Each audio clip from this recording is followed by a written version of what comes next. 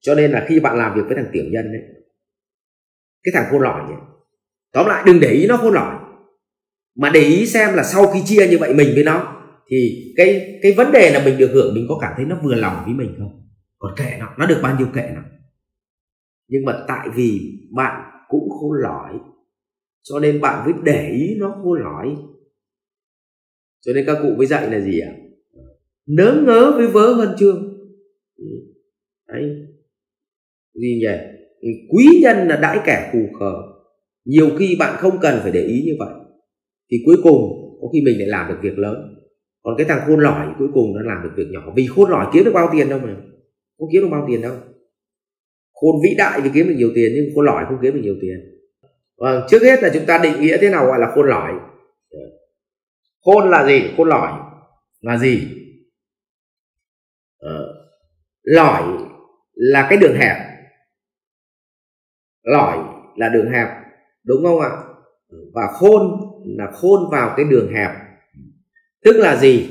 Bản chất người ta muốn nói là người này khôn ăn người. Nguyên tắc của quy luật cân bằng là lợi mình, lợi người, lợi chúng sinh. Thì thằng cha này nó làm bất cứ cái gì nó cũng tập trung là lợi mình trước, còn người và chúng sinh thì kệ bà nó, đúng không? Đấy, thì cái tâm lý nó là như vậy. Đấy là người khôn lỏi. Vậy thì làm nào bạn ứng xử với người khôn lỏi ư? Thì thưa bạn, giả sử bạn là đối tác của nó, chúng ta chia nhau 10 đồng. Chúng ta chia nhau 10 đồng. Nó đòi 7 và cho bạn có 3 thôi, mặc dù hai thằng cống hiến như nhau. Bạn bắt đầu ấm ức, có đúng không? Bạn bắt đầu cay cú và so bì là quái, sao nó làm như mình mà nó đòi 7, mình lại được có 3. Bấy giờ khi đó bạn bị mắc một căn bệnh từ chính trong con người bạn, đó là sự so đo. Bạn không nhìn vào bạn mà bạn buồn vì sự so đo. Nếu là tôi sẽ gì ạ? Tôi sẽ đặt câu hỏi, mình làm vậy mình được 3 đồng, mình có vui không? Nếu nó được 7 đồng thì kệ nó. Còn mình làm như vậy mình được 3 đồng mà mình cảm thấy vui thì là gì? Thì là vui. Ủa sao lại cứ phải so sánh với nó, mình hơn nó hoặc bằng nó mình mới thấy vui? Vậy bản chất mình cũng đang khôn lỏi bỏ mẹ đấy mà, chỉ có điều mình không nhận ra thôi. Thế thì tôi kể một cái câu chuyện thế này để cả nhà nghe nhé. Tôi có một đồng chí học trò làm cho anh Vượng. Đồng chí làm ở một vị trí mà thu nhập của đồng chí là được 50 triệu. Tuy nhiên thì những cái vị trí mà đồng nghiệp ở cùng vị trí của đồng chí ấy, thì được 80 triệu. Thế một hôm đồng chí mới hỏi tôi rằng là: thầy ơi, em xin lập đơn xin tăng lương, bởi vì những người làm bằng vị trí của em họ được 80 triệu và tại sao em chỉ được có 50 triệu? Em bị thiệt thòi. Thế tôi mới hỏi cô thế này, là giả sử bây giờ bạn nộp đơn đi, bạn xin 80 triệu lên 80 triệu mà giả sử anh Vượng không duyệt và rồi anh ấy cho bạn nghỉ việc, thì bạn sẽ xin việc được ở đâu với mức 50 triệu không? Bắt đầu bạn mới bừng tỉnh, bạn mới đi liệt kê tất cả những chỗ có thể xin việc và chuyển việc, thì bạn bảo không ở đâu trả được 50 triệu. Chỉ có 20-30 triệu thôi, mỗi chỗ anh Vượng trả 50 triệu. Vậy thì nộp đơn đi.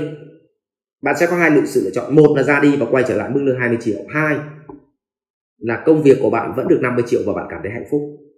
Chọn đi. Thế là bạn không nộp đơn.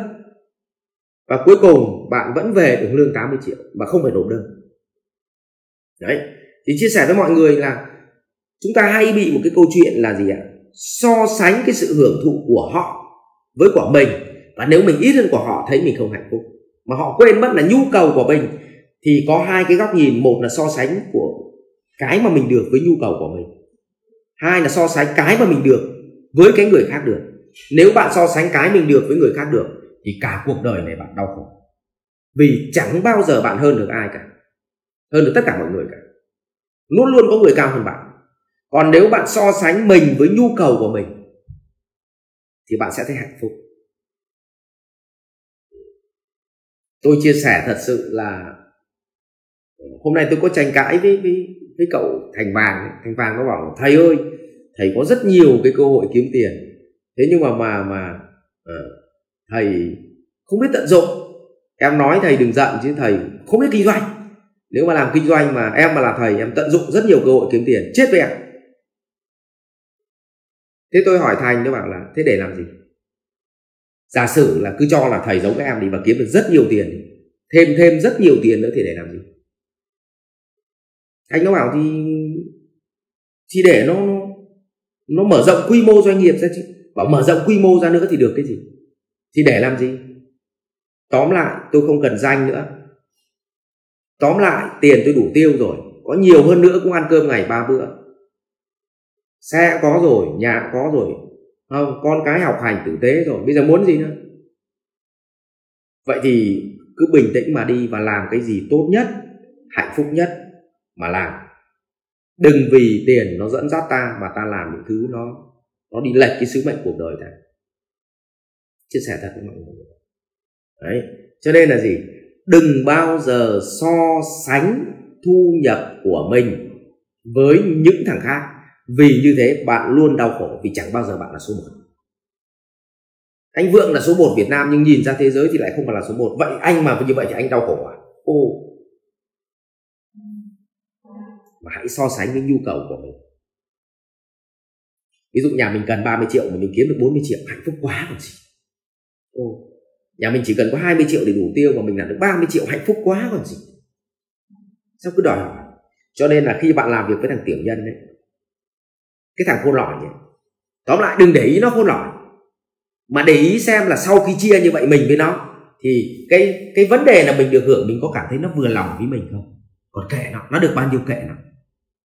Nhưng mà tại vì bạn cũng khôn lỏi cho nên bạn mới để ý nó khôn lỏi. Cho nên các cụ mới dạy là gì ạ? Nớ ngớ với vớ hơn chương. Đấy. Gì nhỉ? Quý nhân là đãi kẻ khù khờ. Nhiều khi bạn không cần phải để ý như vậy, thì cuối cùng có khi mình lại làm được việc lớn. Còn cái thằng khôn lỏi cuối cùng nó làm được việc nhỏ. Vì khôn lỏi kiếm được bao tiền đâu mà. Không kiếm được bao tiền đâu. Khôn vĩ đại thì kiếm được nhiều tiền, nhưng khôn lỏi không kiếm được nhiều tiền. Đấy. Cho nên là bạn đừng để tâm đến nó. Thì bạn chỉ để tâm đến đúng cái tâm của mình thôi. Mình được như thế phù hợp chưa? Và nếu không phù hợp thì gì? Bạn lựa chọn cái khác. Sao bạn cứ phải ở cạnh nó, xong bạn cứ soi nó, xong bạn phải tranh luận với nó, bạn phải đúng sai với nó? Ủa không bao giờ thế. Tôi đã từng góp tiền vào làm ở một hội đồng cổ đông, một doanh nghiệp, và tôi không muốn nói tên. Sau khi đi với nhau 1 năm, và tôi nhận diện ra đây không phải là những người đi cùng với mình. Các anh chị biết thế nào không? Tôi bán cổ phần với cái giá hòa, mặc dù công ty đang đi lên, chỉ để gì ạ? Rút chân ra khỏi cái hệ thống đó vì nó không phù hợp với mình. Cho nên là gì ạ? Không cần phải khôn lỏi. Cứ thấy phù hợp với mình thì mình làm, không phù hợp thì thôi, không phải so đo với nó, mà so đo với lòng mình thôi. Rồi, cảm ơn anh. Như vậy là biết cách để chúng ta lựa chọn. Vì vậy không, mà khi không để ý đến nó rồi thì còn bàn về chuyện nó khôn lỏi hay không khôn lỏi làm gì nữa, đúng không ạ? Rồi, cảm ơn bạn. Rồi.